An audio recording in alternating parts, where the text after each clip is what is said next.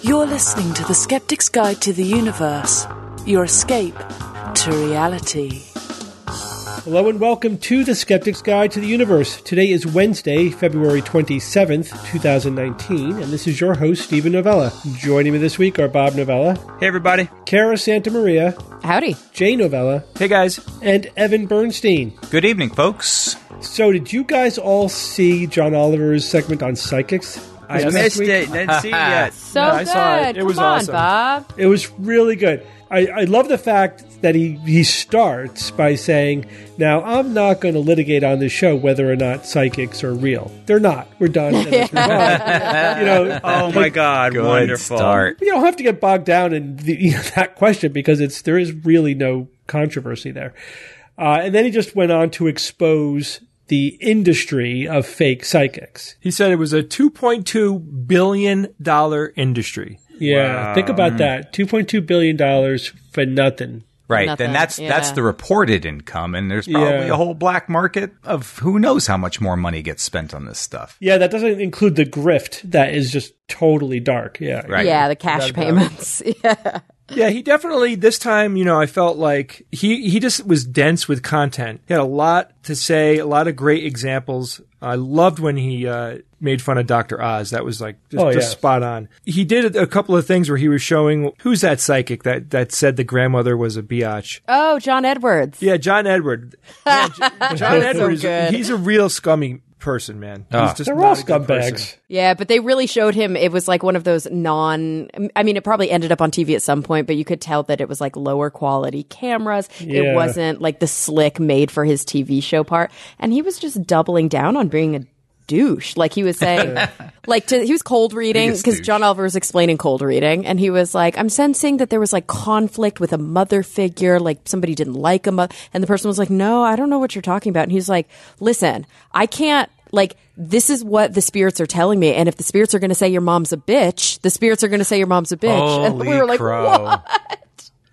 Wow. It was amazing. Yep. John's cool. Yeah, John's not as smooth as he used to be, I guess. He is the biggest douche in the universe. So It's official. Yeah, that's what I hear. Almost forgot that. He beat out Douchella from the planet Douchiness. right. No, Ursula the giant douche. Ursula, thank you. Yes.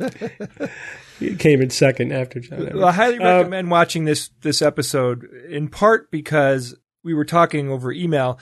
We did an SGU video that you can see on our YouTube channel where we go over the insane idea of a psychic talking to dead people and coming up with really weird information like that. Like if that were true, the premise of the video is what's happening in reality. Yeah. Like what are the spirits telling the psychic if they're saying, does your name start with an M, an N? And there was something, damage to the head or the chest or what killed your father or whatever. We kind of had fun with that. It's almost as if they're playing charades with the dead with people. The undead, yeah. Mm-hmm. And then that one thing that John Edward did, I mean, God, he is such a douche. He goes, he's in a densely populated Irish community, right? And he's like, is somebody here? I'm hearing the name like O'Malley or O'Sullivan. O'Sullivan, O'Brien, O'Flanagan. And he literally says, oh, something. Like, are you kidding? And then John Oliver was like, are you kidding me? Like, what are you doing? What are you doing? Oh my God. It was so pathetic. Like the cold I'd love to see him do that bit in Harlem. See what he says. Oh, yeah, right, yeah. Right.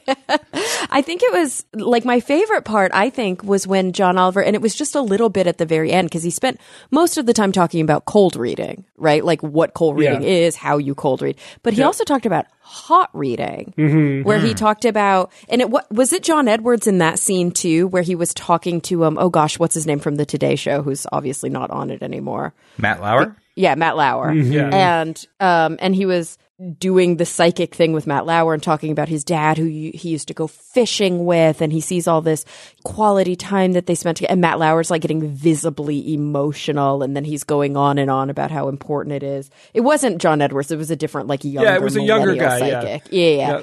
But I guess hot reading is just literally Googling somebody. It's doing research in advance and basically just having ringer information. And of course, Matt Lauer, has discussed this multiple times on air. It's been written in op-ed. So he basically just found info about Matt Lauer because he's a public figure and talked about it as if he was conjuring that info from his dead father, which is so gross. Yeah, and how credulous is Matt Lauer? I mean, are you kidding me? Are you kidding? In today's day and age, like you're going to buy that hook, line, and sinker? Like, but you please. have to remember that, like, when it's emotional content like this, people are going to feel more connected to it. Like, that's the Matt point. Lauer's not the one. I mean, yeah, he did something wrong by giving this guy a platform on air. So yes, maybe he is also just as guilty. But it's the quote unquote psychic that's doing the gross stuff.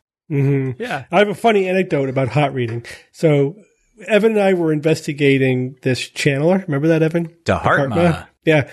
And as the spirit, she gave us a reading, right? And it was a pretty pathetic cold reading, but a couple of things she said made me suspicious that maybe she was trying to throw in some hot reading in there. So she was pretty insistent that I had a boat ride in my future, right? Like, yes. Remember this, Evan? I do. Very, very insistent about that. And it was peculiar. Right. So to the point where it's still like, why was she so confident in that aspect of her cold reading? And if you know me, like I get horribly motion sickness. I'm not going anywhere near boats, right? That's just not happening. But at the time, if you did a search on my name online, an image would come up of me cosplaying an admiral. Right, with the big hat, big, I wonder if she saw that and thought that I don't know, was into boating or something. That you're a boat captain at all, Steve. I would say yes, she did. I would be very confident to think that she did. Or Society for Creative Anachronism, something like that. Something. Yeah. Yeah, John Oliver was also talking about the Long Island psychic, and he said she was being interviewed on some daily show. And the woman interviewing her said, so how come, if you can get these detailed information from the dead, how come the dead don't tell you things like, who killed them? And she goes, important. She goes, oh, no, I promised myself long ago that I'm only going to be dealing with positive information. And it was such a BS answer. It was so pathetic. Like, oh, really? So wait a second. So let's follow your thought through. Don't give me any useful information that can be independently verified. I want to keep this all positive. Yeah, she said she only wants to use her gift to help people seek comfort. Oh, my gosh. And it's like, oh, so you want to tell people what you think they want to hear. Cool. It was so transparent. And charge for it. And charge for it, yeah. And take advantage of them when they're really vulnerable. Ugh. And Jay, he played the "Your kid's dead" segment. He did. He played. That was brilliant. Sylvia Brown. Your kid's dead. Oh yeah. The horrific part of that story, which I either didn't know or completely forgot, was that this was Sylvia Brown on the Montel Williams show. Yeah. Oh my gosh. This woman came in. I guess a lot of people came in to get advice from Sylvia Brown. And this woman in the audience said, my daughter was abducted. I think it was years ago at this point. And is what's the status with my daughter? And Sylvia Brown tells her in the famous line, "The kid's dead."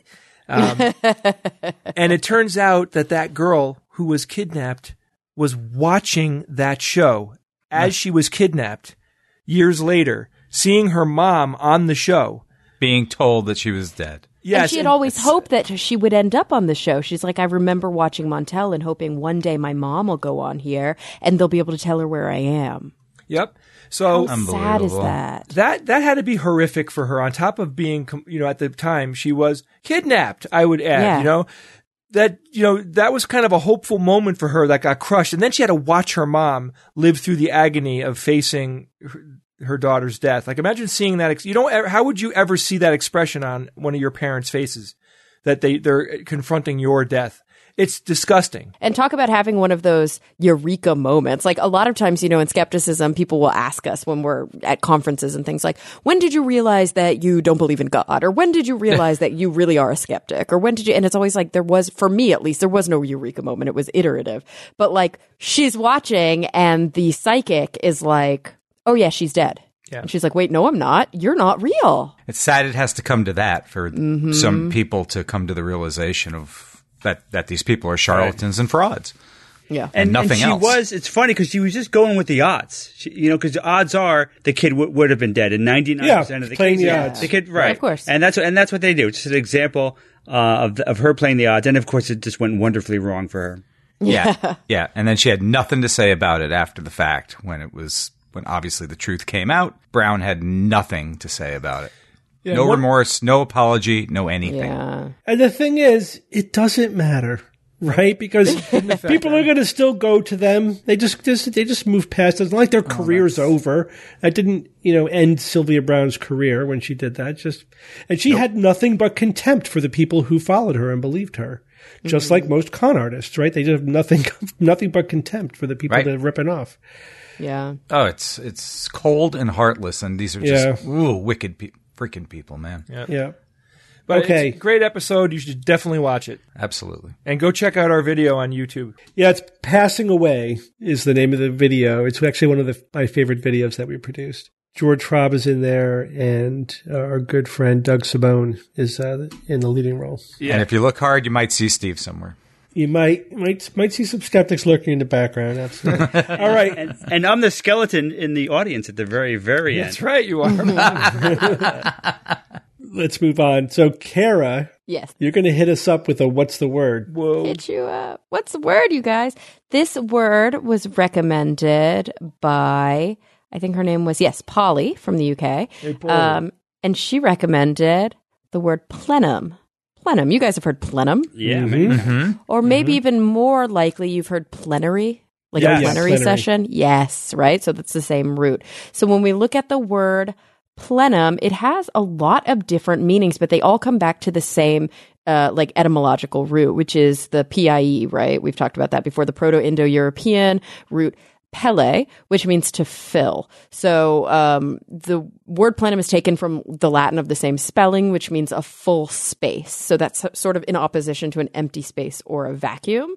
And the usage that we often think about in science is more like the physics usage, and that really has to do with a space that is full, like as in it's not a vacuum. It is a space that has gas within it. It has matter, any type of matter, fluid, actual like physical particles, but the space is full. And there are actually tools, like there's something called a plenum chamber.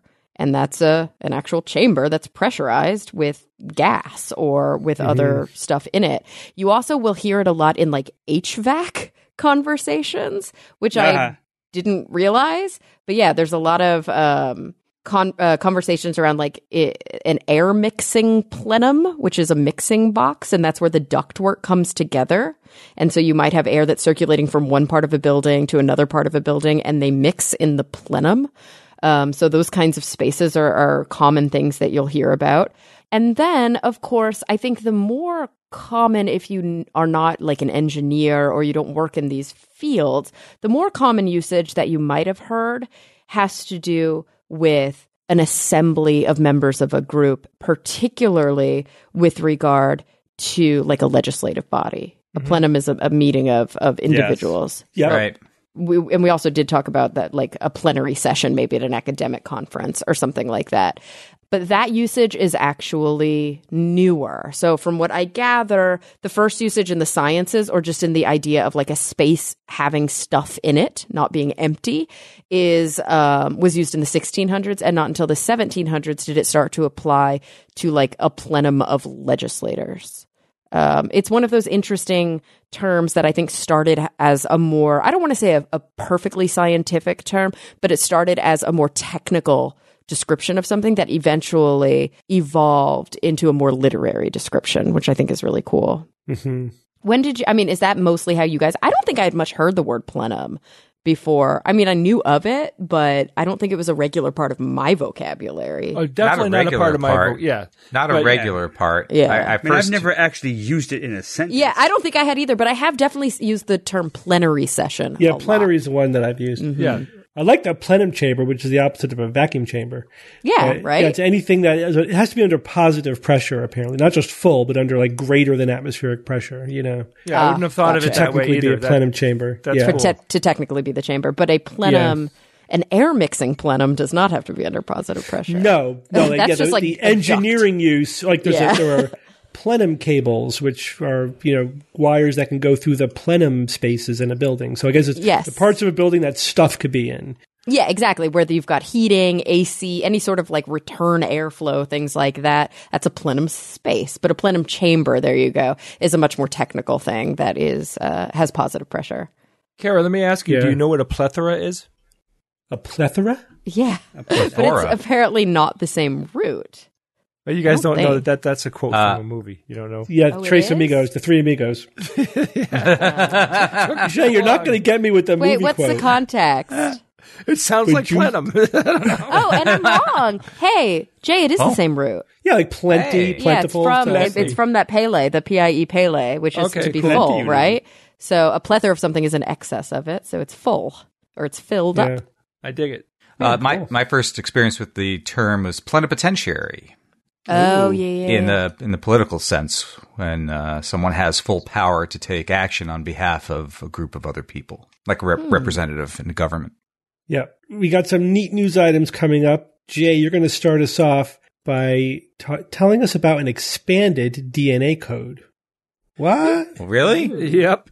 Yes. Wait. Yeah, this one is potentially has some amazing possibilities here. But let's talk about DNA real quick. Mm-hmm.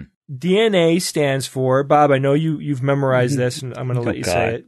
Thank you, Jay. Deoxyribonucleic acid. Right. So I remember I'm at work. All right, here's a little story. Quick story. I'm at work. Dad calls me. He's like, Bob, what does DNA mean?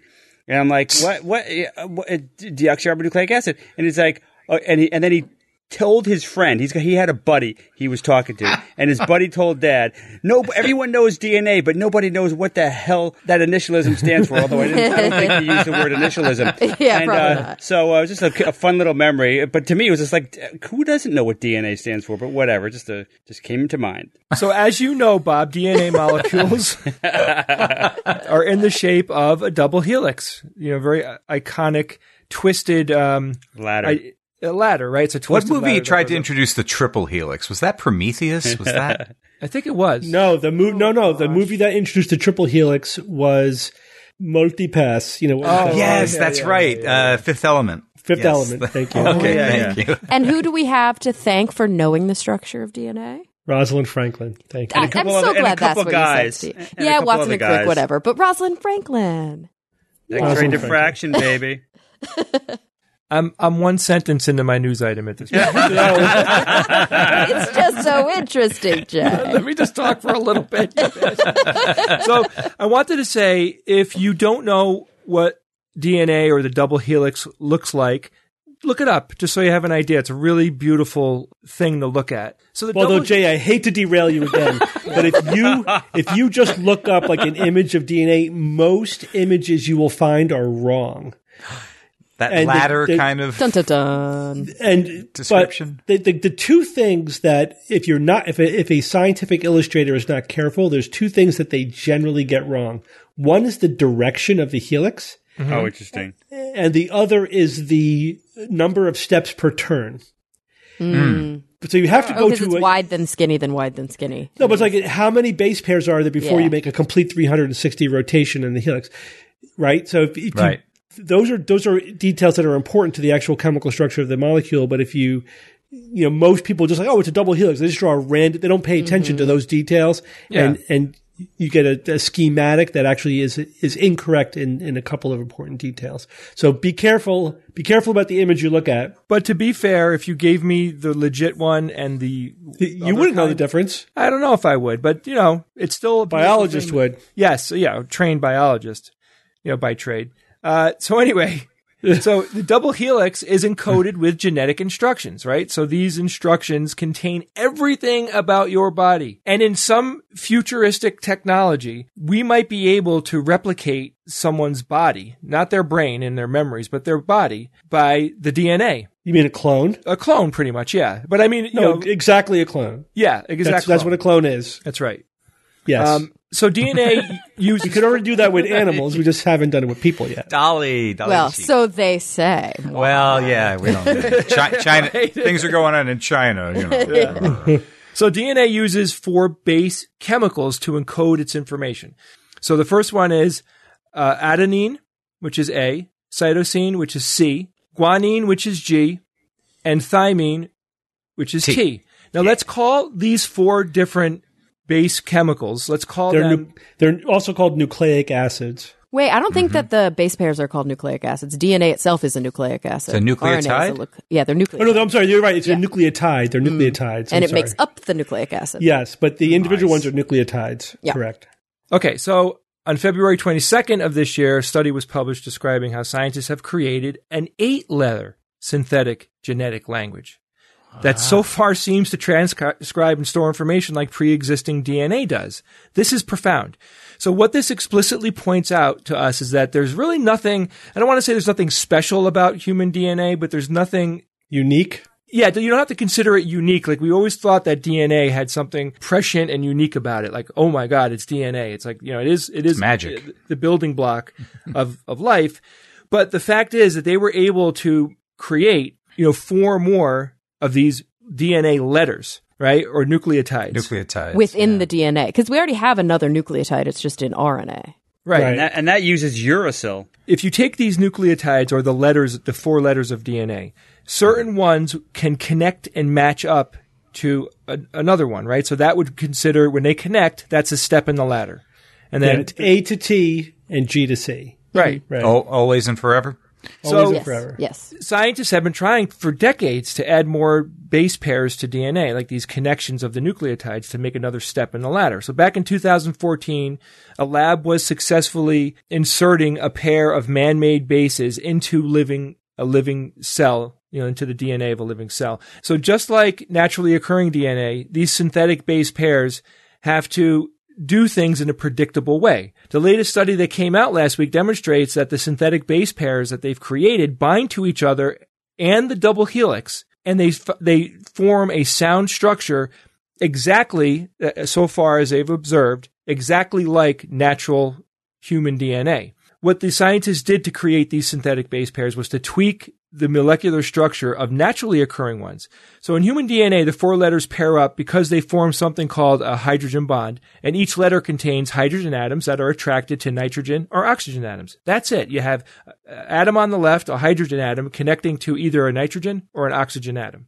The 4 letters that I described above, they're like a Lego set. That's what the scientists describe them as. They click together. If they have the right knobs and holes, they will click together and form a base pair, which is one rung in the ladder. So the scientists modified the holes and prongs to come up with several new kinds of base pairs. They named these S and B and P and Z. So the S and B connect and the P and Z connect, like the Lego blocks like I described. Now they also combined the 4 synthetic bases with naturally occurring ones. So that's remarkable. And they're calling the new 8-letter DNA language, I think it's pronounced Hachimoji, which is Japanese for 8. It means 8-letter, which, that's cool. I like that too. In order to test their new synthetic DNA, the team had to demonstrate that the new letters would reliably form pairs with other letters, like I said before, and they also had to show that the double helix was not only structurally sound, but would stay structurally sound, regardless of what synthetic pairs, what the order that the pairs were in, because I guess there's something to the order that they go in as well. And this was critical because genetic sequences have to be able to vary without destroying the structure of the DNA. They had to finally show that these base pairs could accurately transcribe into RNA. The lead scientist who developed the DNA, his name was Benner, he said, you have to be able to transfer that information into a molecule that does something, meaning it has to, the reason why DNA is important is because it's instructions. It tells the body to do things, create this, do that, those types of instructions. And they proved that their new 4 letters can deliver instructions.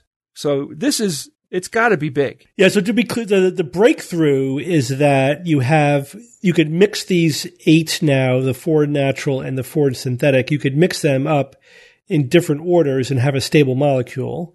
And the affinity of the new base pairs binding with the one that's supposed to is very, very high, right? So the S and the B always bind together and the P and the Z always bind together. So those are the 2 key features. Now, when they previously, because we had talked about like the artificial DNA with 6 base pairs, but those, and I don't think I knew this at the time, those were hydrophobic. And as a result, you couldn't have them next to each other in the DNA. They had to be spaced apart. So the configurations with those base pairs was very limited. But these have the same kind of binding as the natural nucleotides. And so these can be mixed in any order, at least as they've decided so far. But the limiting factor so far is that they have not tested whether or not transcriptase, the enzymes that copy the DNA, will work with this new DNA. They have no idea how the enzymes are all going to deal with this new expanded artificial DNA. Yeah, Wow. I was wondering if you were to insert these into a human cell, try to come up with instructions. Yeah. I mean, would the body be able to read what you're Don't know. I know I don't know a lot. I don't know details about this because I'd imagine that it's not just one base pair. It's thousands of base pairs that are an instruction, correct? Yeah. It's not one sentence. It's like you have to have chapters of information here to tell the body to do something. So I guess that, it makes sense that the body would be able to read it, but what would the instruction be? And there's a layer to this that I wanted to bring up because I find it fascinating, is that this could be an amazing way to store data, like just store data, data, Super like dense, super super dense data videos, storage. text. Everything that we store on Google Drive, you might be able to store it in DNA. And the remarkable thing about DNA is it's amazingly data rich, meaning it data dense. It can store a lot of data, And it could potentially be, it could last, for millennia, many millennia. One of the classic problems though is like the read times are kind of slow for that kind of stuff. But I mean, if it's if you're certain things for archiving, it doesn't matter. For archiving, it doesn't matter as much. Yeah. It'll be interesting to see if it ever comes has a niche and it ever comes into use in any way. But in terms of translating this new DNA into proteins, because that's what the DNA does, right? You have the trinucleotides, right? The 3 nucleotides code for one amino acid in a polypeptide, which gets folded into a protein, right? That's what the genetic information is. So what would the transcriptase, what would it do? Like, what would the machinery that makes proteins out of DNA do when it comes across one of these artificial nucleotides? We don't know. We have no idea. Will it be confused, quote unquote confused, just say, okay, I guess this is where we stop because this doesn't code for anything I know of. It doesn't fit. Or will it just say, I'm going to treat that like an A? Is it similar enough that it's going to treat it as something else? But that's about it. Now, I don't know what else it could do, right? There's only in the machinery of a normal cell, there's only 20 amino acids, right? And then there are stop codons, right? So there's codons for there's multiple codons for each of the amino acids because there's 64 possibilities, right? With 4 base pairs, there's 64 possibilities, right? In a trinucleotide code, because it's basically 4 cubed, 64. There's 20 amino acids, so most have 2 or 3. Combinations that code for each amino acids, plus they have some stop codons. So now you have, how many different possible 3-letter combinations will there be with 8, right? It'll be 8 cubed. Yeah, so it's 64 times 8. So that's 512. So instead of 64 combinations, it'd be 512 combinations. What would it do with all those combinations? We don't know. But if we had an artificial life system that had more amino acids or did different things, had different kinds of instructions for the transcription process, then we would have lots of options. Steve, do you feel like, this could actually lead to nothing, or do you feel good about this technology? We will definitely learn stuff from this. It may not lead to anything practical. It won't necessarily. It may not, have any use in normal biology. We may or may not utilize this for artificial life. We have to figure out what would be the point of having 8 nucleotides versus 4. And for data storage, who knows? Who knows if we'll ever get to the point where it's practical as a means of data storage. But these are the kind of things that you just do to do them, and then we'll worry about what the practical applications are later. You know what I mean? Does this translate at all into monsters? Life? Well, not, maybe. X-Men? Life in other worlds. In other words, right? More potential combinations of things that do work. Therefore, the chance of advanced life out there may be even greater than we might have assumed before. I mean, I don't think it affects the chance that there's life out there, to be honest with you. But what I think it does mean is that when we do encounter fully alien life that has no common ancestry with life on Earth, then the possible different types of life is great. Like, it's not like our DNA, Earth DNA is the only stable configuration. That's what this tells us, that there's multiple other possible stable configurations of the basic structure of DNA. There might be all sorts of molecules of inheritance that alien life is based on. There may be different assemblages of amino acids in their proteins, or who knows what kind of weird biochemistry that they'll have.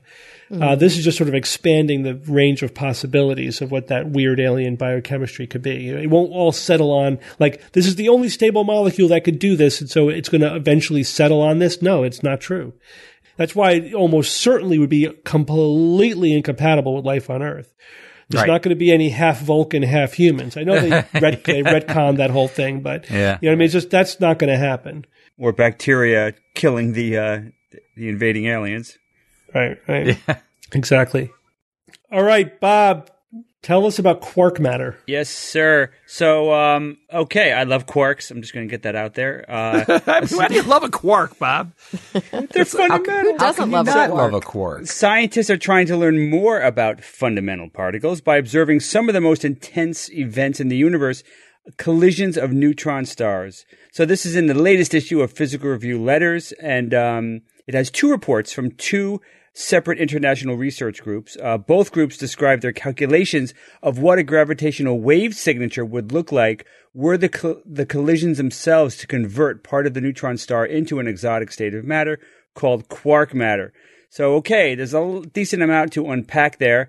So let me open up this suitcase. And so gravitational waves, we've certainly mentioned them before, but regardless, I'm still going to drone on about them a little bit right here. They're wonderful little vibrations of space-time. As Einstein predicted. Yes, I don't think he used the word wonderful, but I'm sure he was thinking of it. He used the word wunderbar. So now these ripples are caused by titanic releases of energy.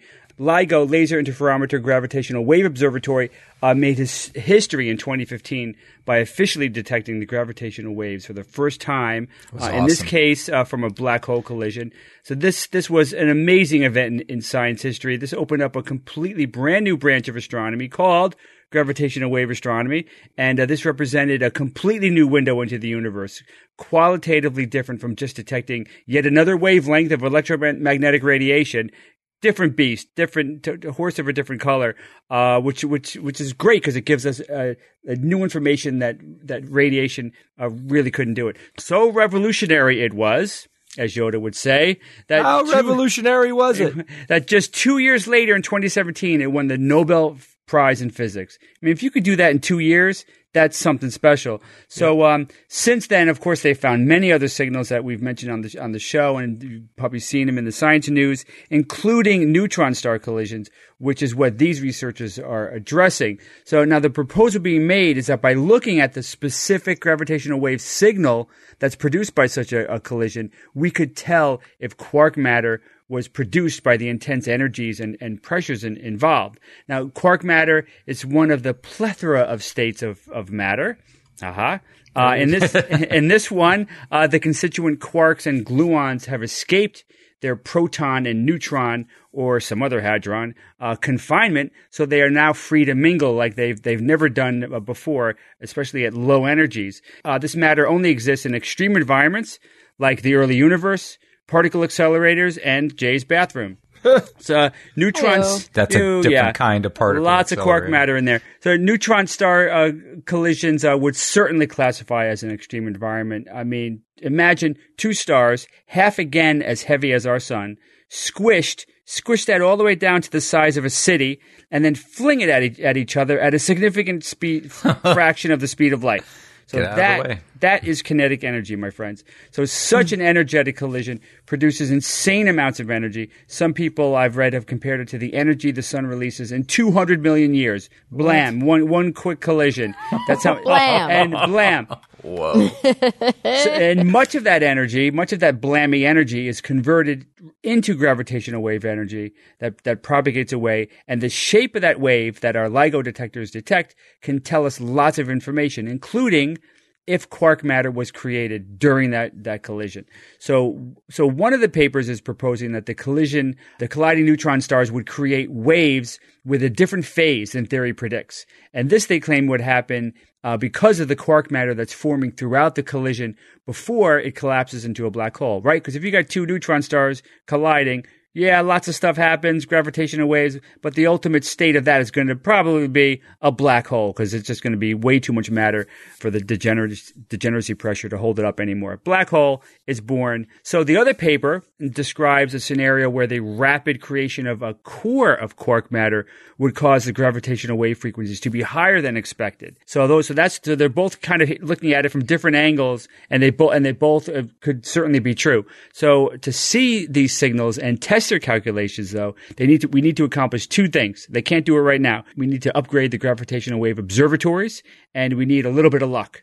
So Andreas Bauswein, physicist at the GSI Helmholtz Center for Heavy Ion Research in Germany, said basically we need a higher sensitivity of the detectors at high frequencies, and we need a particularly close event. So not only do the detectors need to be more sensitive, but we got to get lucky and have a neutron star collision that's fairly close. And by that I mean around the distance or closer than the event from August 2017. So it's 40 megaparsecs. 40 million parsecs, or 130 million light years from Earth. So that's really far, but it's also kind of close. But, who knows when that's going to happen. This field is advancing very quickly. The technology is advancing very quickly. Hopefully we'll have the sensitivity required. So one other little tidbit. All right, let's move on. Answer me this, guys. Yeah. When do you think was 4 for 1 the first creature on Earth that was mobile? That could actually move from propel place itself? to place. When you mean what year? What are you talking about? Yeah, It was August 21st. Years before present. How many years ago? I bet you it's longer ago than we think. Are we talking about now. some microbe that developed a tail and pushed itself along in the soup kind of thing?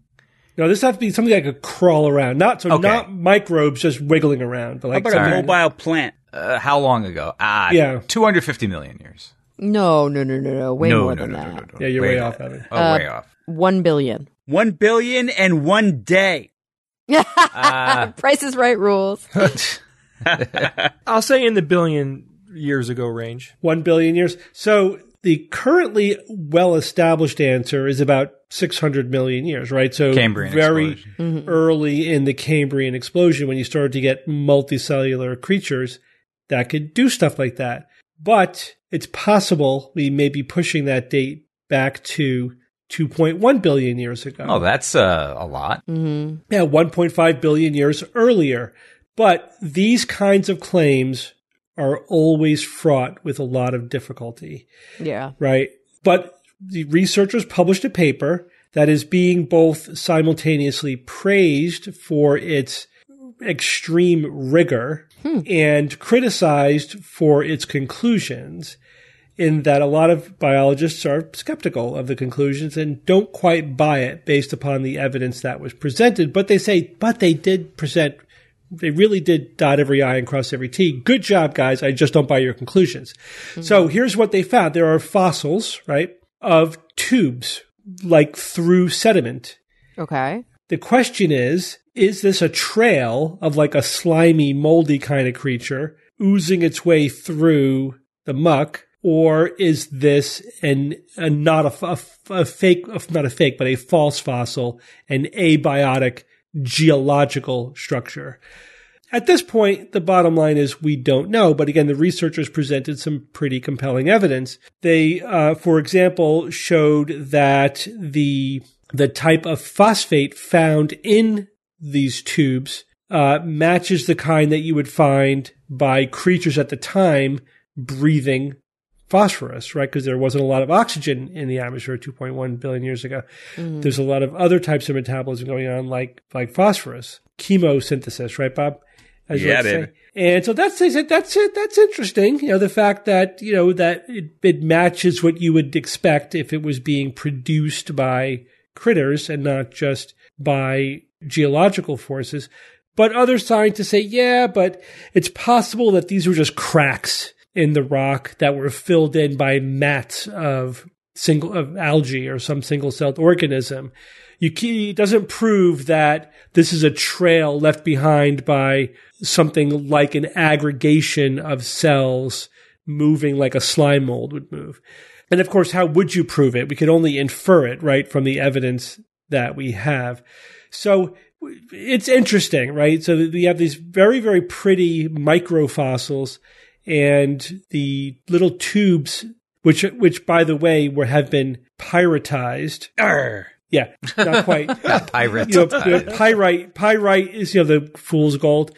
I have a chunk of it sitting on my desk. It's very pretty. But the fossil was pyritized because it basically absorbed pyrite from the surroundings. So it's these little gold tubes, very pretty. But it's interesting to watch. Again, this is one of those stories where, okay, if true, this is fascinating that there were the other key thing here. This is a few 100,000 years before the probable evolution of eukaryotes based on genetic data of the last common ancestor of all eukaryotes.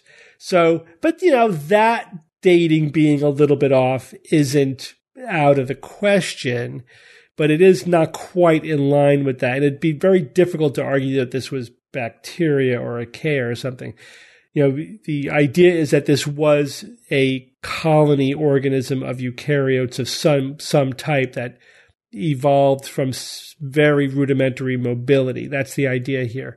So it's one of those things that raises more questions than it answers, which is always good science.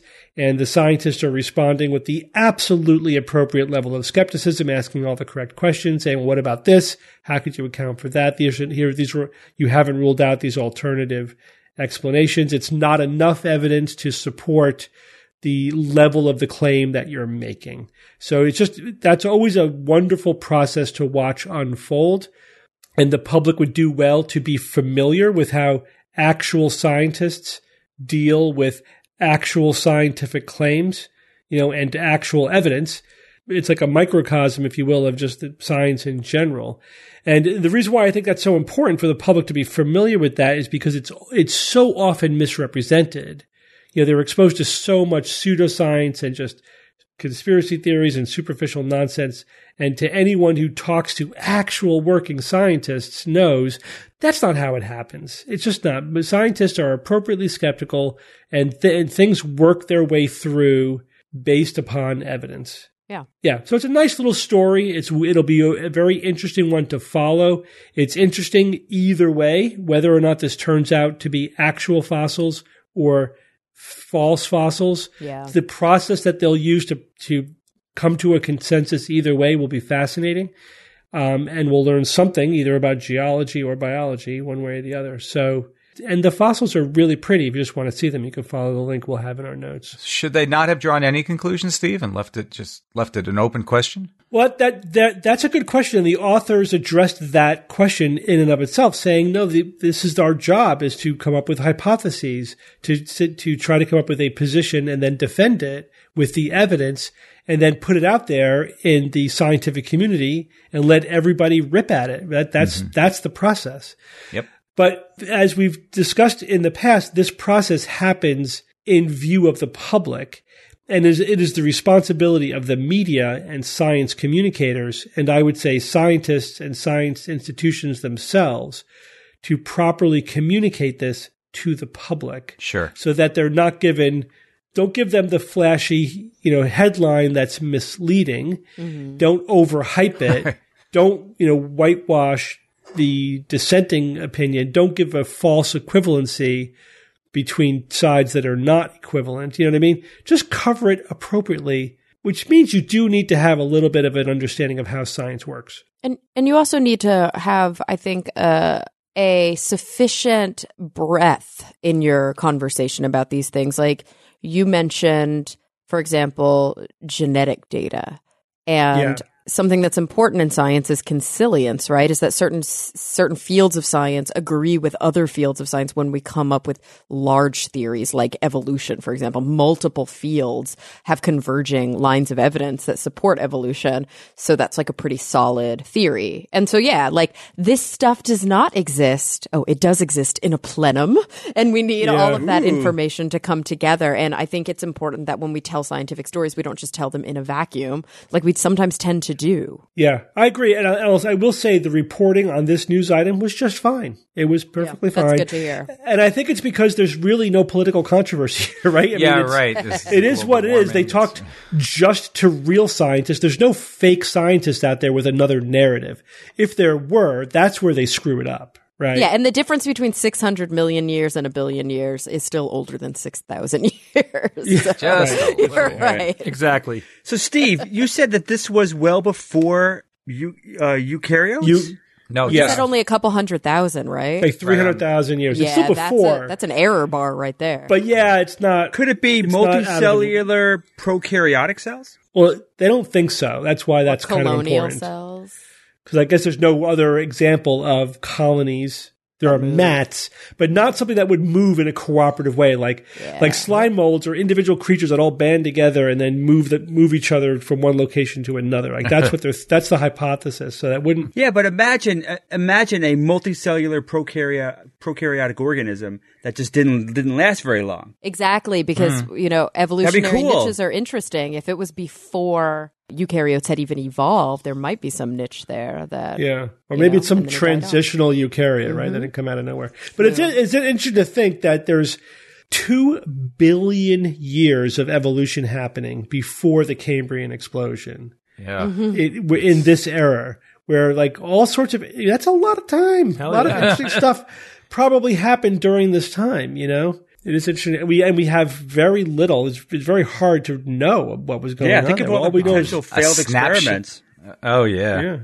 Man, if only we could to see what those animals looked like. Yeah. Even I'm still holding out hope that there's a cloaked satellite orbiting the Earth for the past 4 billion years that cataloged everything that happened on the Earth. Yeah. Yep, that would be amazing. And they stored it all in DNA with 8 base pairs. 16 base pairs. Bob.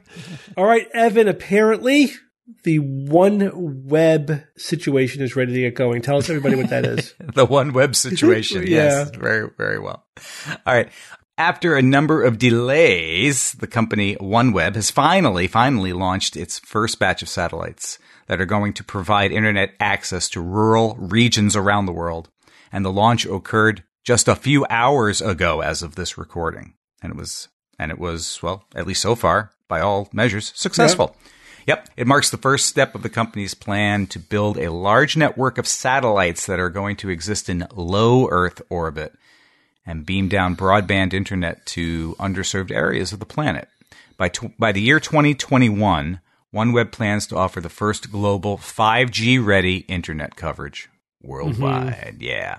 Their mission is to bridge the global digital divide, to connect people in the most remote areas of the globe, including those on the move, on the road, in the air, or at sea. They envision a world where all people have access and hold the power to create opportunity for themselves and others wherever they are. So that's their mission statement. And OneWeb joins SpaceX as the second company in this new generation of internet satellite providers to actually put their spacecraft into orbit. They're going to have 650 of these satellites up by 2020, and there's a plan to expand to more than 2,000 of these satellites before their full coverage is complete. It'll be built over the course of 21 separate launches to deploy these satellites.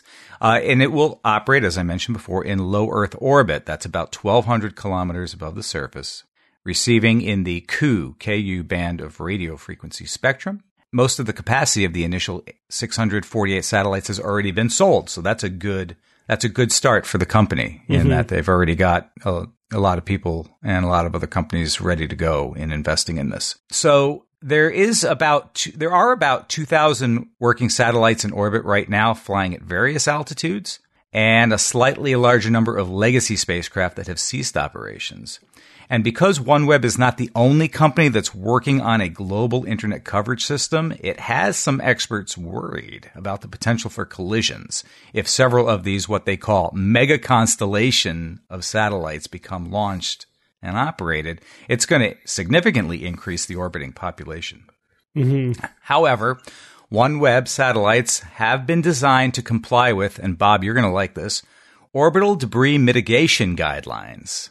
Okay. For removing the satellites from orbit, especially the low orbit satellites, assuring that they re-enter the Earth's atmosphere within 25 years of retirement. So these are the sorts of things you have to have as part of your plan. Absolutely. In order nowadays, mandatory. You can't just throw things up there anymore and not to have any responsibility for what eventually happens to it. We should have a international agreements for that. Mm-hmm. Right. Yeah, they're working on it. So I found I wanted to know, okay, like if I'm using this network, what's my performance going to be like? Right. So I found that the 5G or 6G. This is 5G on the OneWeb network. They're claiming 50 megabits per second download. Right. No data on upload. I couldn't find any claim, but it'd be less than that, but no number. I couldn't find a number for upload. Yeah, isn't that interesting that they can't really pin down an upload number? And I saw that as well, Steve. Nobody could quite figure that out, so I guess they're guessing themselves or just saying, we'll see how it goes. Or maybe it depends on what you're using to upload, I guess. I don't know. That's not bad. 50 megabits per second. You could survive with that. So not only is the system going to provide service to places in which you just could never run the fiber cables to these places to do it. You just physically can't do it. And doing it with satellite seems to be the only real practical way of doing it and affordable, now that these things are technically affordable. It will enhance our experiences with our cars and being on boats, as they said. Yeah. And in airplanes as well. So it's not forget all those poor people. I want access when I'm on my yacht. Well, on my yacht, Jesus Christ. Well, and more than that, it's going to bring internet to low income, low resource areas. Yeah, them and too. It's also going to bring internet to field research stations, which is really important. There's a lot of places where scientists, whether we're talking about scientists who come in from, major Western hubs or indigenous scientists are working on the ground collecting data. And it's really hard for them to analyze their data, to upload their data, to do anything with it because they don't have internet access. Yeah. No, it would be great to be able to get access to the internet from anywhere on the planet, no matter where you are. It'd be huge. Yeah, it would be awesome. All right. Thank you, Evan. Yep. Kara. Uh-huh. So scientists are looking for the signature of consciousness, apparently. How's that going? Yeah. So, super complicated article that I chose to cover. Not sure why.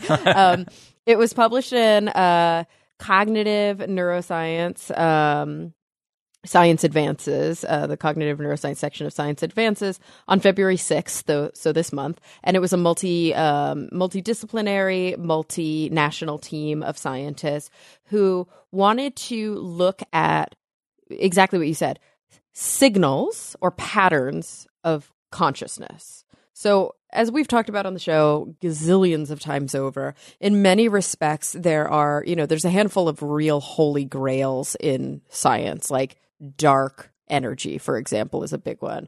Even understanding dark matter. In neuroscience, I'd say probably the biggest holy grail, and you tell me if you agree with this, Steve, is how does brain become mind? Or how is consciousness formed? What is this emergent property of the brain? And can we measure it? Can we pin it down? And so these researchers are looking at systems level understandings. And what they decided to do is to actually compare the brains of people. So this is not animal research. This is not modeling research. They said, I'm going to look at the brains of people who are basically unconscious. So they compared normal, healthy, neurotypical, I think is the best way to put it, brains of alert, awake people with brains of people who have are basically in a persistent vegetative state, which, what do they call that now? UV something? Unresponsive wakefulness syndrome. Yeah. Which is basically a a vegetative state. And they also compared that to people who are under propofol anesthesia. So they wanted to see, okay, if we induce a lack of consciousness versus individuals who are not brain dead, right? They are alive, but they are minimally or not at all conscious versus people who are wakeful and fully conscious. And what they found were actually 4 patterns of brain activity. So they record from the brains of these people, and then they take all this data and they start looking for patterns in the noise, right? We talked about big data before. We talked about some of the problems with that, but they did this over and over and over again, and they started to find some emergent patterns that seemed to hold pretty decent water. And they called them pattern 1 through 4. And they found that there were some really distinct differences, especially between pattern 1 and pattern 4. Pattern 2 and 3 were different enough that the algorithms and the tools that they used, said this is a distinct pattern. There's a statistically significant difference between this pattern from those patterns. But what they found was that in practice, they could predict the consciousness state based mostly on patterns 1 and patterns 2. In pattern 1, they found that it was highly complex. It was, very spatially complex. It traveled long distances. And what ended up happening is that the brain activity wasn't just sticking to what we could maybe call the architectural structure of the brain. So we know that within a brain there are neurons, and those neurons form these different pathways, and there are different clusters of cells that do certain things or that produce certain neurotransmitter. And we've known for a very, very long time about certain pathways in the brain, like a dopamine pathway. We know what that looks like and we can map it out, for example. And what they found is that this pattern 1 was like really kind of stochastic in a way. It was all over the place. And sometimes it would follow a more structural pattern, and sometimes it would bounce around and do all sorts of weird, non-predictable things. Whereas pattern 4 was very predictable in a way. It followed classical, like kind of the classical roadmap of the brain. It just did what you would think that neurons would do if you were building out a relatively simple pattern based on the maps that we already understand of people's brains. And so patterns 2 and 3 were somewhere in between. But they did actually find some differences between people who had minimally conscious states and people who were highly wakeful, alert, in that the wakeful and alert people tended to dip into 2 and 3 more often, whereas the minimally conscious people tended to stick with their pattern, this pattern 4. Every so often, though, they did show signs of pattern 1. I think that was one of the most interesting findings, and the researchers actually talked about that in the end. Like, why is it that people who were basically unconscious under propofol anesthesia periodically showed evidence of these highly complex brain patterns that were indicative, in their view, of wakeful consciousness? And there were, there's different hypotheses around that. Maybe they do have moments of wakeful consciousness, but we don't know it because they're not moving. Or maybe there's a natural tendency for the brain to jump around through these patterns. And they use that as sort of a way in. They're saying, hey, if we can learn more about this, and if all of this this sort of modeling stands up to scrutiny, maybe there's going to be a new way in from a medical, clinical perspective to help bring unconscious people out of that unconscious state, right? The persistent vegetative state. So I think they spun it as hope. Who knows if that's going to be the case, but it is an interesting little tidbit to the research that even unconscious people who are showing a very predictive pattern of brain behavior dip periodically into this pattern that is more predictive of high consciousness. Now, the question, though, is this the only pattern? Yeah, probably not. Is this really, there's nothing about this research points to the fact that this is what causes consciousness. So we've got to be really careful to understand that. All we're seeing is that there's a correlation between unconscious people and pattern 4 and conscious people and pattern 1. And those conscious people tend to dip into 2 and 3 more. Unconscious people don't. But we did see a very strong correlation, and this was the cool thing, between unconscious people who are unconscious because they were put under anesthesia via propofol, and unconscious people who are unconscious because they're in a coma, a persistent vegetative state. And that is pretty interesting that their brains are doing similar things. So there's something about these patterns. It doesn't appear to just be noise that maybe as a starting point, we can learn a little bit more about the nature of consciousness from. It's complicated as all hell. You got to read the paper multiple times to really understand it. But it's pretty cool to see these different fields coming together where we've got neuroscience, we've got neurology and medicine, and then we've got, mathematics, big data, physics, and engineering sort of working together to start to try and understand these things from a network modeling perspective. Yeah, I mean, this is interesting, but I think it's a very small piece in terms of understanding what causes consciousness, if you will. Of course. And they point blank are like, yeah, we're not studying the causes of consciousness at all. That's not even our attempt. We're just trying to look at what happens when somebody already is unconscious. Yeah, it's an interesting marker at best. But the other thing is we don't know is this could represent a necessary but insufficient condition for wakeful consciousness. And so it's I would say not only could it's probably highly likely that this represents a necessary but insufficient. But the reason why that's important is because I think the most rapid application we can have of this is just diagnostic. It's trying to understand somebody who clinically is comatose, how much is going on inside their head. We can't really examine it because they're not conscious enough to examine their thought process, but what can we infer about how much thought is going on based upon these kinds of patterns? And that's why it's interesting. So, and what we're finding is that in general, there's more going on than is apparent by their exam, because you could, depending on the kind of damage, et cetera, you could be basically paralyzed. But you could, that's like at one extreme end of the spectrum, there's locked in. People who are intact cognitively, but completely paralyzed.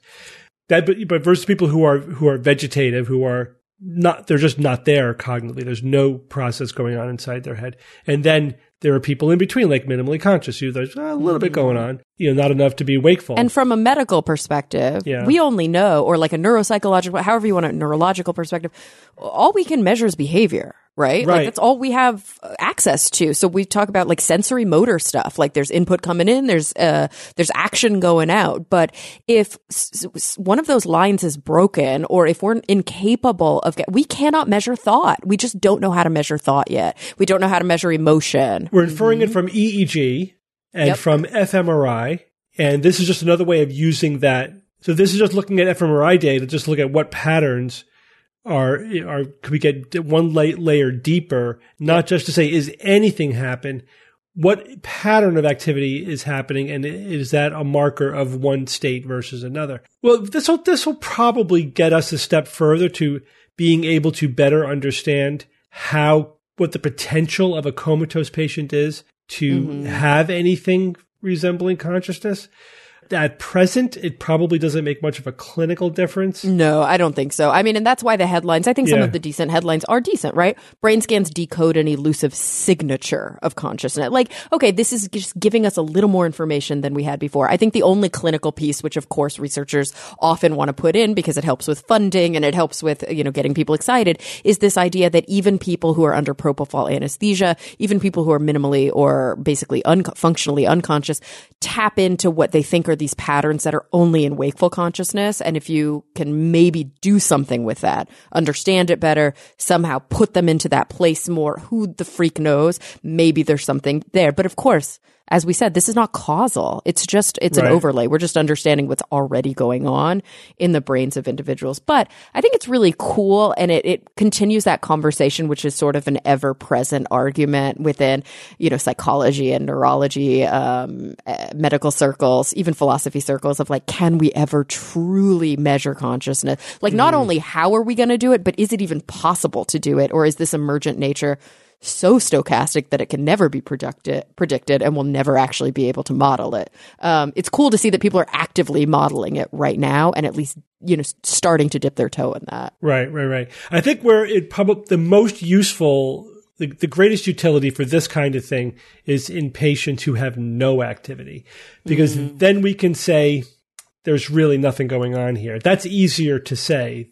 And that might be more helpful for parents. That's really helpful. It's really helpful if we could help the family know, the prognosis is 0. It's not just small; it's actually 0. There's a big difference between small and nothing. For a lot of people, So to be able to say, okay, there really is no chance at all. We've proven that to a high degree of certainty. Now I feel more comfortable letting go.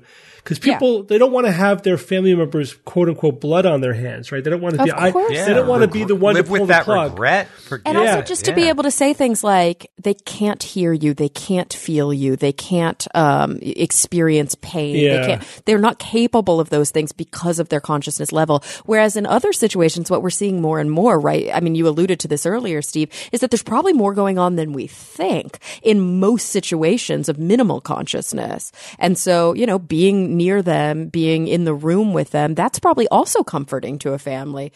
Talk as if they're here. But what we don't know is we don't really know what's going on inside their head. We don't know if they're having any kind of awareness. Well, we can't rule it out, really. We can't rule it out. And also, even when people come out of those states and they say, I don't remember it at all, it's very hard to know if that's a function of memory failing them, or if it's, you know, like a protective function, or if they literally had no awareness during that stage. Yeah, but they could have had awareness, but not be forming, not long-term memories. Yeah. They just weren't. Yeah, exactly.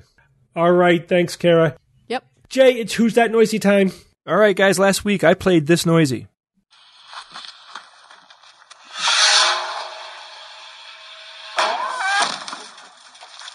What is it? Someone getting hit by something. So I had lots of guesses. A lot of people were guessing the same thing. So we had a few things revolving around this idea. Andrew Hansford wrote in, a tree creaking in the wind. But there was a lot of people that wrote in like trees falling down and rubbing against each other, which are all incorrect. Matthew David Sekadat, who gave me the pronunciation of his last name because it does not really, I guess I would have had 1 in 10 chance of pronouncing that correctly. He said, my son Miles, age 10, listens every week and declared that this week's Noisy sounds like a parrot scratching open the packing tape on a cardboard box, and then something jumps out of the box, scaring the parrot and making it squawk. Wow, that's elaborate. It's very specific. Yeah, this listener also had brought his 10-year-old son Miles to Nexus 10 years ago. So he was there wearing Steve's name badge as a baby, which he sent me a picture. Really cool. So Miles, no, that was incorrect, but a good and very descriptive guess. And keep on sending me those guesses. I have another listener that wrote in, Jessica Nayes, something like that. She said, the Noisy in the 216 episode reminded me of some strange sound I heard while camping in Sweden a while back, which makes me guess a moose, possibly a mating call. And then she said, almost sounded like trees rubbing against each other. So, whoa. Isn't that funny? A lot of people heard that. So those are both incorrect, but interesting guesses. I don't know what noises misus make, but that's probably something about similar to trees rubbing against each other. Isn't it just moose? I say muscles. Muscles? That's fair. Yeah. I think that's an accepted plural. Yeah. So Justice Smith wrote in and said, hey, Jay, and this was the winner for last week. He said, it sounds like someone lighting a match, then dropping it down a pipe of flammable gas. The gas ignites, explodes, and frightens the person who lit the match or possibly their unsuspecting coworker. No way. So Justin got this 95% correct. This is so correct, I gave him the win. So listen to how complicated this is. This is somebody lighting a firework and throwing it into an oil drum, sealing it. The oil drum inflates, which is that noise you hear. Then it explodes, goes launching up into the air. A guy screams, and then it lands on a nearby car, very close to a nearby car. Ooh. Oh, boy. And then after I cut the video off there, because I didn't want to give away too much, you hear a lot more yelling and screaming. But man, Justice, you got that so close. It's ridiculous. Like, that was a complicated series of events. I thought that was really cool. So I'd like to thank Mark Hertog for sending that in. I think these are fun. I think it would be fun to do. I'll mix some of these in more. So if you have any cool videos of like a series of events happening that have cool sounds to it, that could be fun, because I really enjoyed a lot of the emails, and I was thrilled that that Justice, like, he figured it out. How? I don't know. Maybe he saw the video, but it was a great guess if it was a guess. So we have a new Noisy this week, and the Noisy was sent in by a listener named Jacob. So here is the Noisy.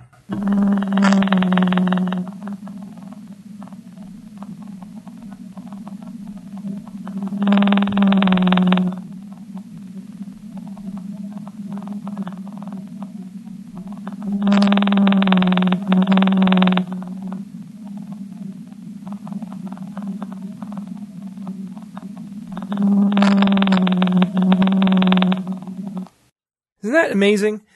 how we can infer things just from a sound, like you don't know what that is, but you felt it's a caterpillar sleeping and it's a little snoring noise it's making.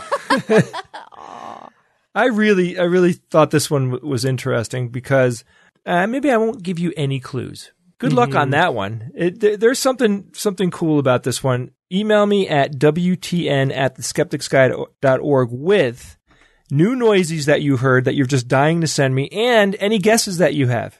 All right. Thanks, Jay. We have a Name That Logical Fallacy. This one comes from Ryan from Germany.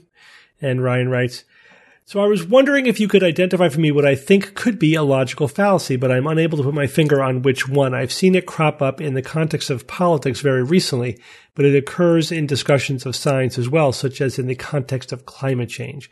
The idea is as follows. The overwhelming majority of relevant scientists agree that something is happening or is true. And there is a small fringe percentage of scientists and other groups, people who deny it. Though when the debate is presented on TV or in the media, a lot of times we see one person arguing against one other person, giving the illusion that scientific opinion is split 50-50 as opposed to 98% to 2%. To use a silly example, let us say that 99 people out of 100 believe the sky looks blue, while one person out of the same 100 believes it looks red.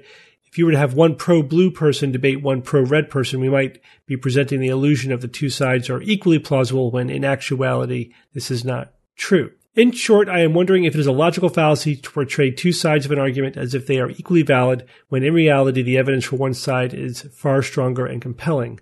Of course it is. It's a false equivalency. False equivalency. Yeah, exactly. It's a false equivalency or false balance.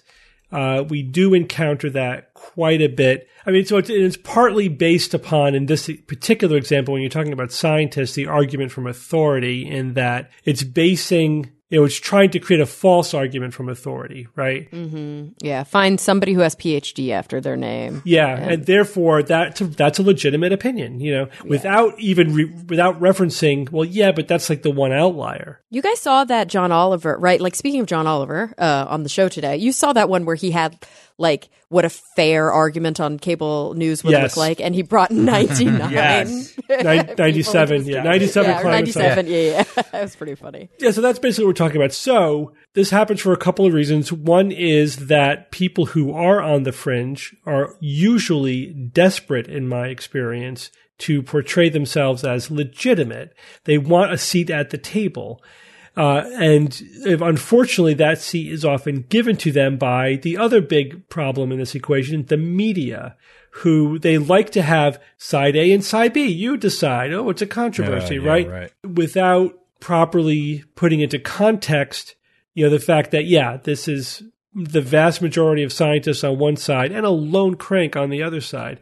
If you don't give that context, then you are creating a sense of false balance or false equivalency. Well, and that comes from a noble place, but it's gone awry, especially when it comes to things where there is scientific evidence to support it. Because journalism, in a way, like science, is a means to explain what's happening in the world. Mm-hmm. It's like it's a tool, an epistemological tool to like figure out what we know. And so in journalism, the historical thing that you're supposed to do is you're reporting on a story and you see it unfold, and then you interview somebody and they say, this is what I saw happen. Well, you have to have somebody else who saw it somewhat differently, because if you only present an argument from a single perspective, it's going to be, I think, most journalists would agree, it's going to be a biased argument. But when it comes to science, we're not really talking about perspectives anymore. We're actually talking about empirical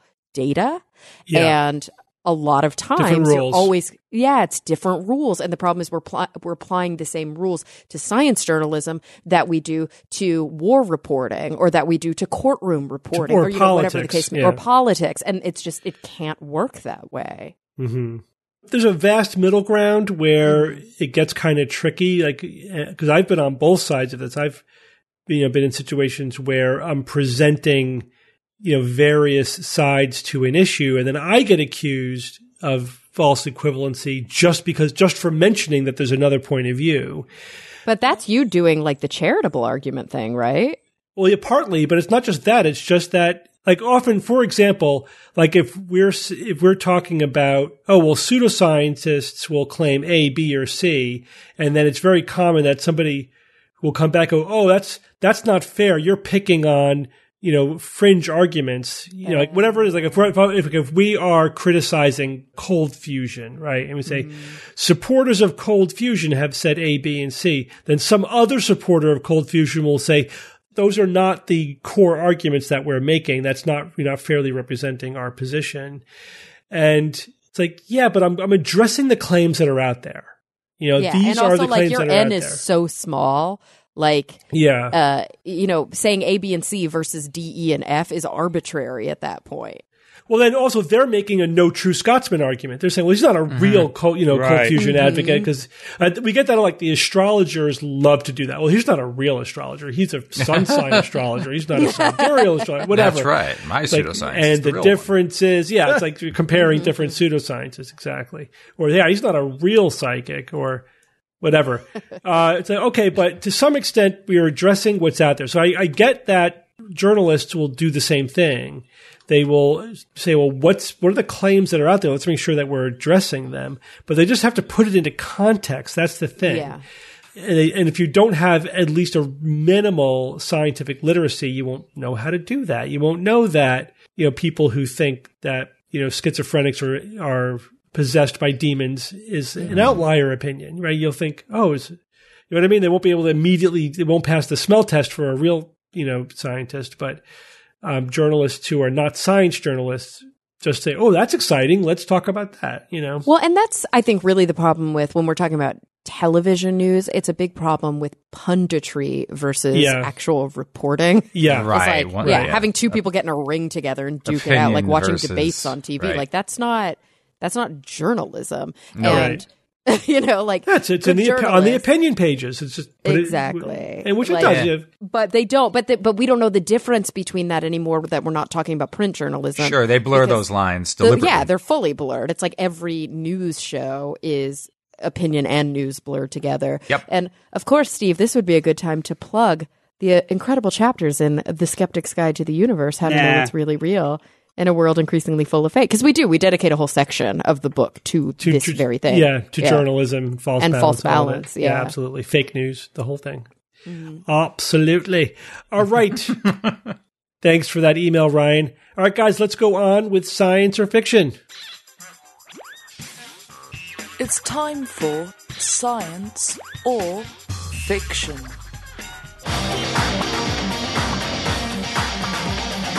Each week, I come up with 3 science news items or facts, 2 real and 1 fake. Then I challenge my panel of skeptics to tell me which one is the fake. And of course, our listeners can all play at home or wherever they are when they listen to our show. There's a theme this week. The theme is conspiracy. Conspiracies, conspiracy thinking, whatever.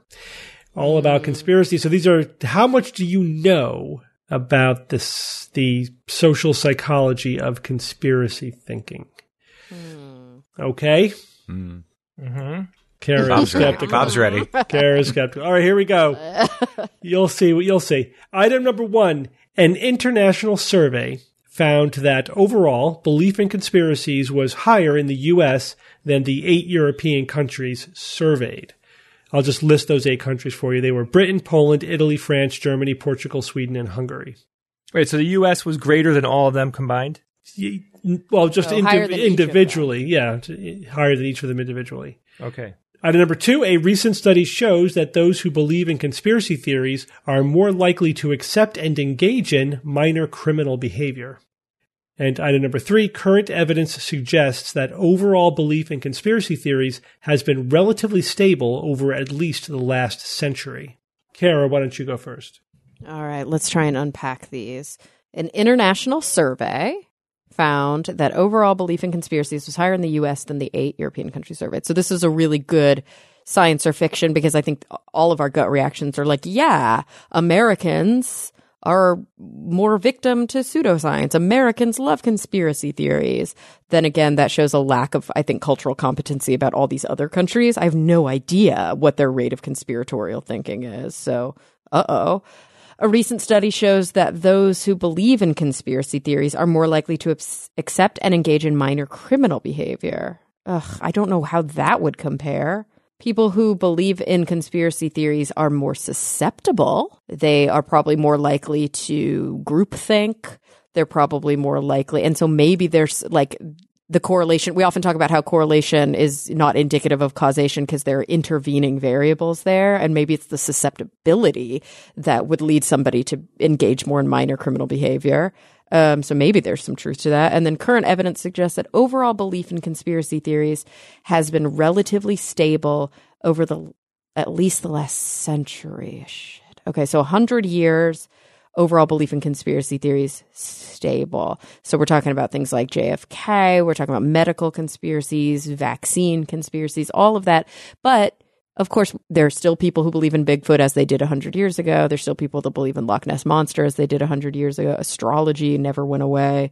So, Steve, these could all be true. Why are you doing this to me? It's tough. Sometimes I like to take a topic that you're familiar with and then delve one notch deeper. And other times I like to deal with topics that you have no idea about. So this is obviously stop doing that. Yeah. So a recent study is the only one. Oh, wait, and current evidence. But the first one is an international survey, so it doesn't say when they did it. Yeah, it was like that was like in the last couple of years. You know, okay, all right. So it's all pretty it's recent new enough. Information. Yeah.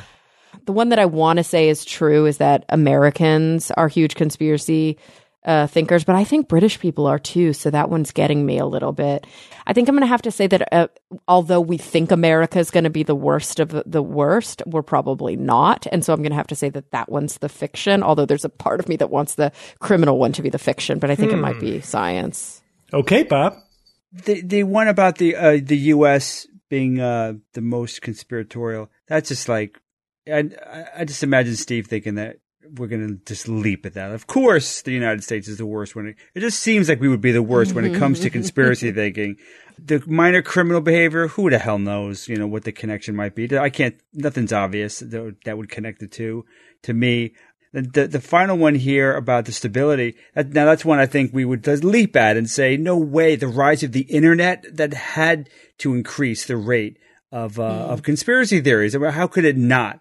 So that's just too damn easy. I'm gonna say, yeah, I have to go a little meta sometimes. So I'm gonna say that the United States one, I'll say that one is fiction. Okay, Evan. Crumbs. I was hoping you guys wouldn't choose that one. It's so hard. This is hard.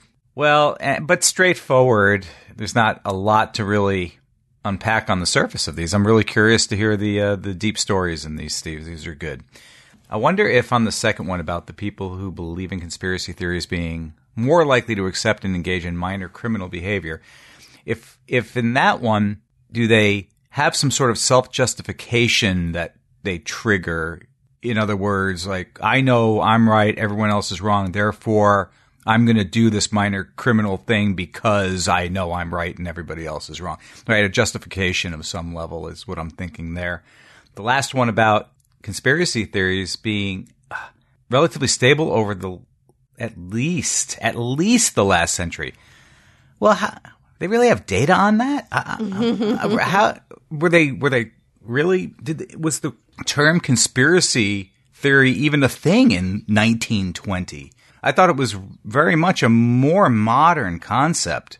And then the other one about U.S. beating the other 8 countries. That one's straightforward. Gosh, I'll go with Bob and Kara, but I'm not very comfortable in my choice, but I have to make a choice. Okay, and Jay. In reverse order, current evidence has suggested that belief in conspiracy theories has been relatively stable. I would agree with that. I think we would think that the internet would have increased it, but the internet also increases people's intelligence and critical thinking. Maybe hopefully at least on equal paths. So I'd say statistically, there's probably just as many people now as there used to be. Second one, the middle one here, a study shows that those who believe in conspiracy theories are more likely to accept and engage in minor criminal behavior. That one, I believe, also is science, because I believe that because conspiracy theorists are counterculture and don't have some of them don't have respect for government or police or anybody or body with power, they would be more likely to engage in anti-cultural behavior. or we would say not anti-cultural, but anti-community behavior. So I believe the first one, Steve, the one about the U.S. is no more conspiratorial than 8 European countries. I believe that one is fake. Wow, we're all in the same boat. We were about to get swept. Guys all agree. Basically. So I'll take these in reverse order. As Jay did. We'll still end with the one you guys chose. So number 3, current evidence suggests that overall belief in conspiracy theories has been relatively stable over at least the last century. You all think this one is science, and this one is science. Yay. This is very, and again, we do have this sort of remarkable temporal blinders on. We think that what's happening now is new and unique and everything. But so one way that these, and I think, Evan, it was you who brought up a good question. Well, how do we know? Like, what do we know was going on back then? Well, they had this thing called newspapers that goes back a long time.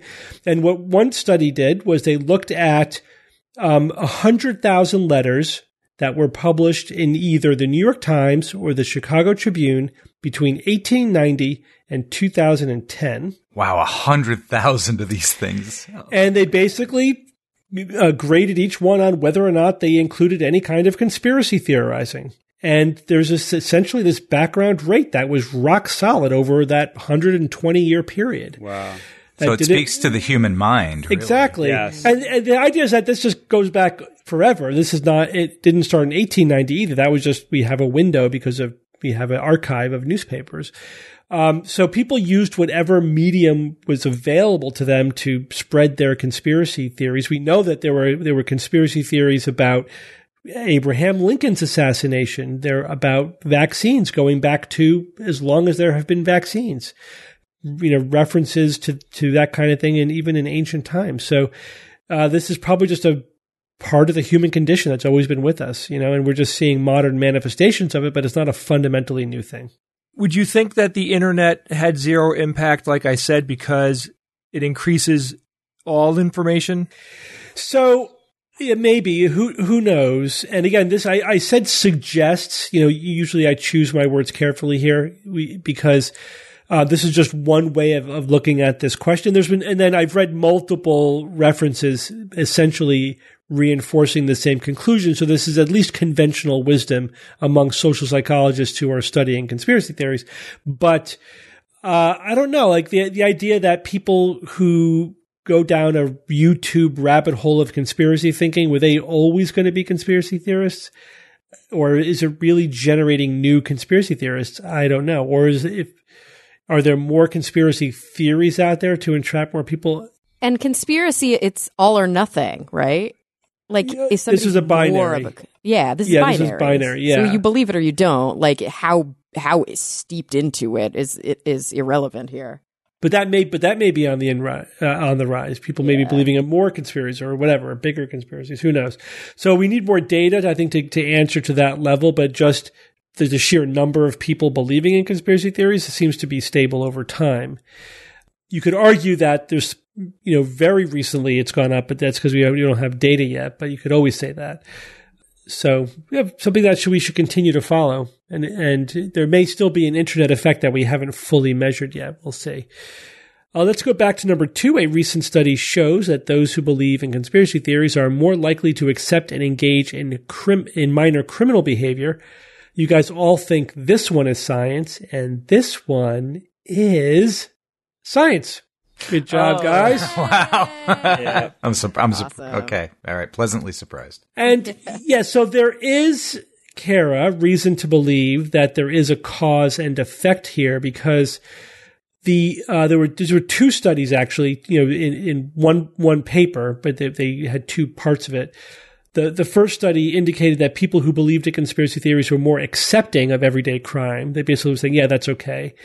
And then the second one, they expressed actually the greater intention to engage in what they call everyday crime, like, accepting a refund when you weren't owed one or whatever, little transgressions like that. But these were linked directly to an individual's feeling of what they call anomie. ANOMIE. Have you ever heard that term before, Kara?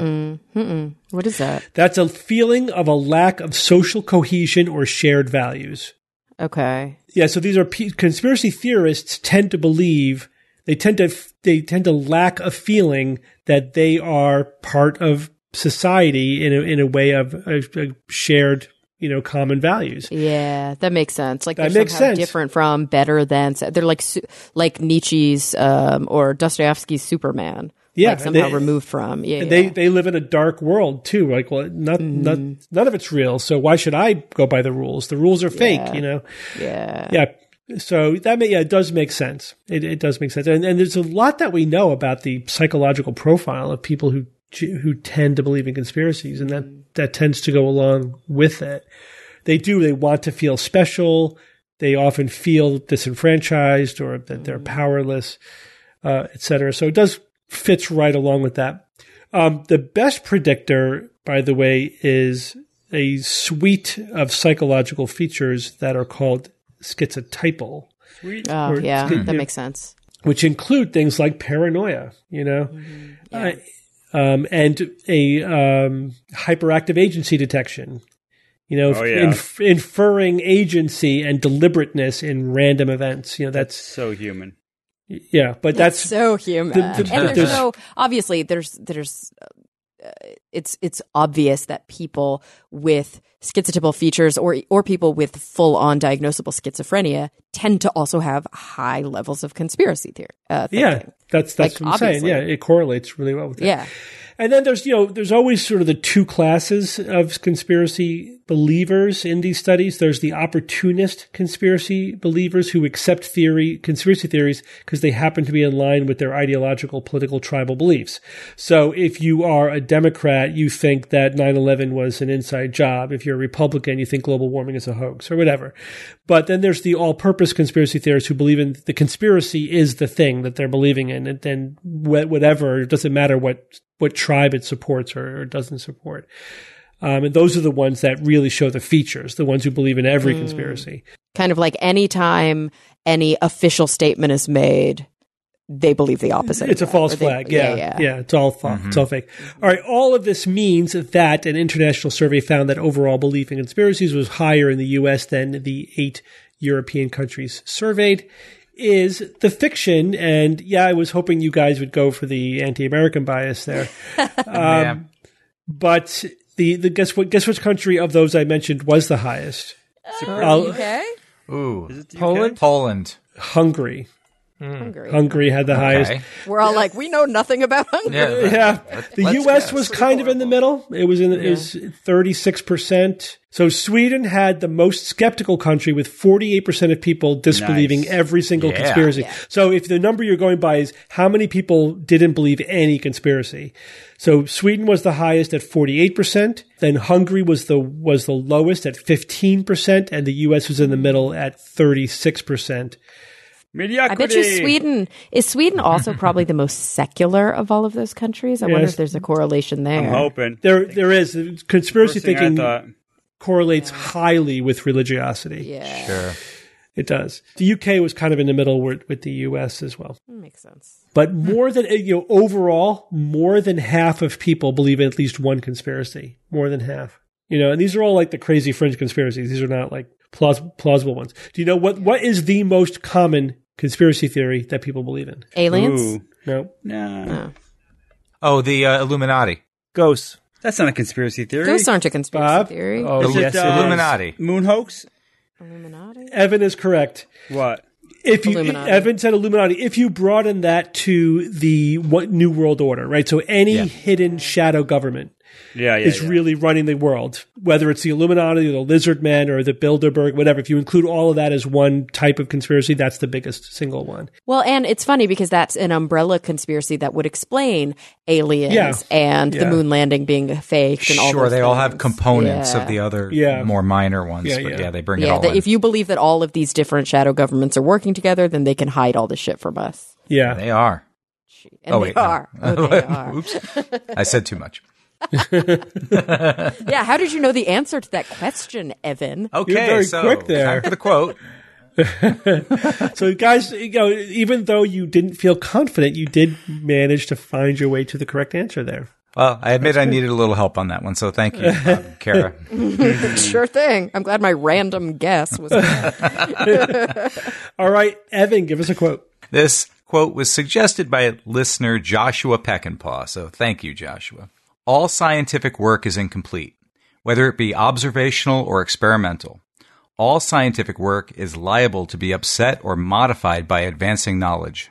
That does not confer upon us a freedom to ignore the knowledge we already have or to postpone the action that it appears to demand at a given time.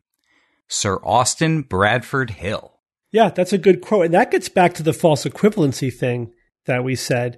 It's that, so science changes. That doesn't mean that we know nothing, that our ignorance is all equivalent, right?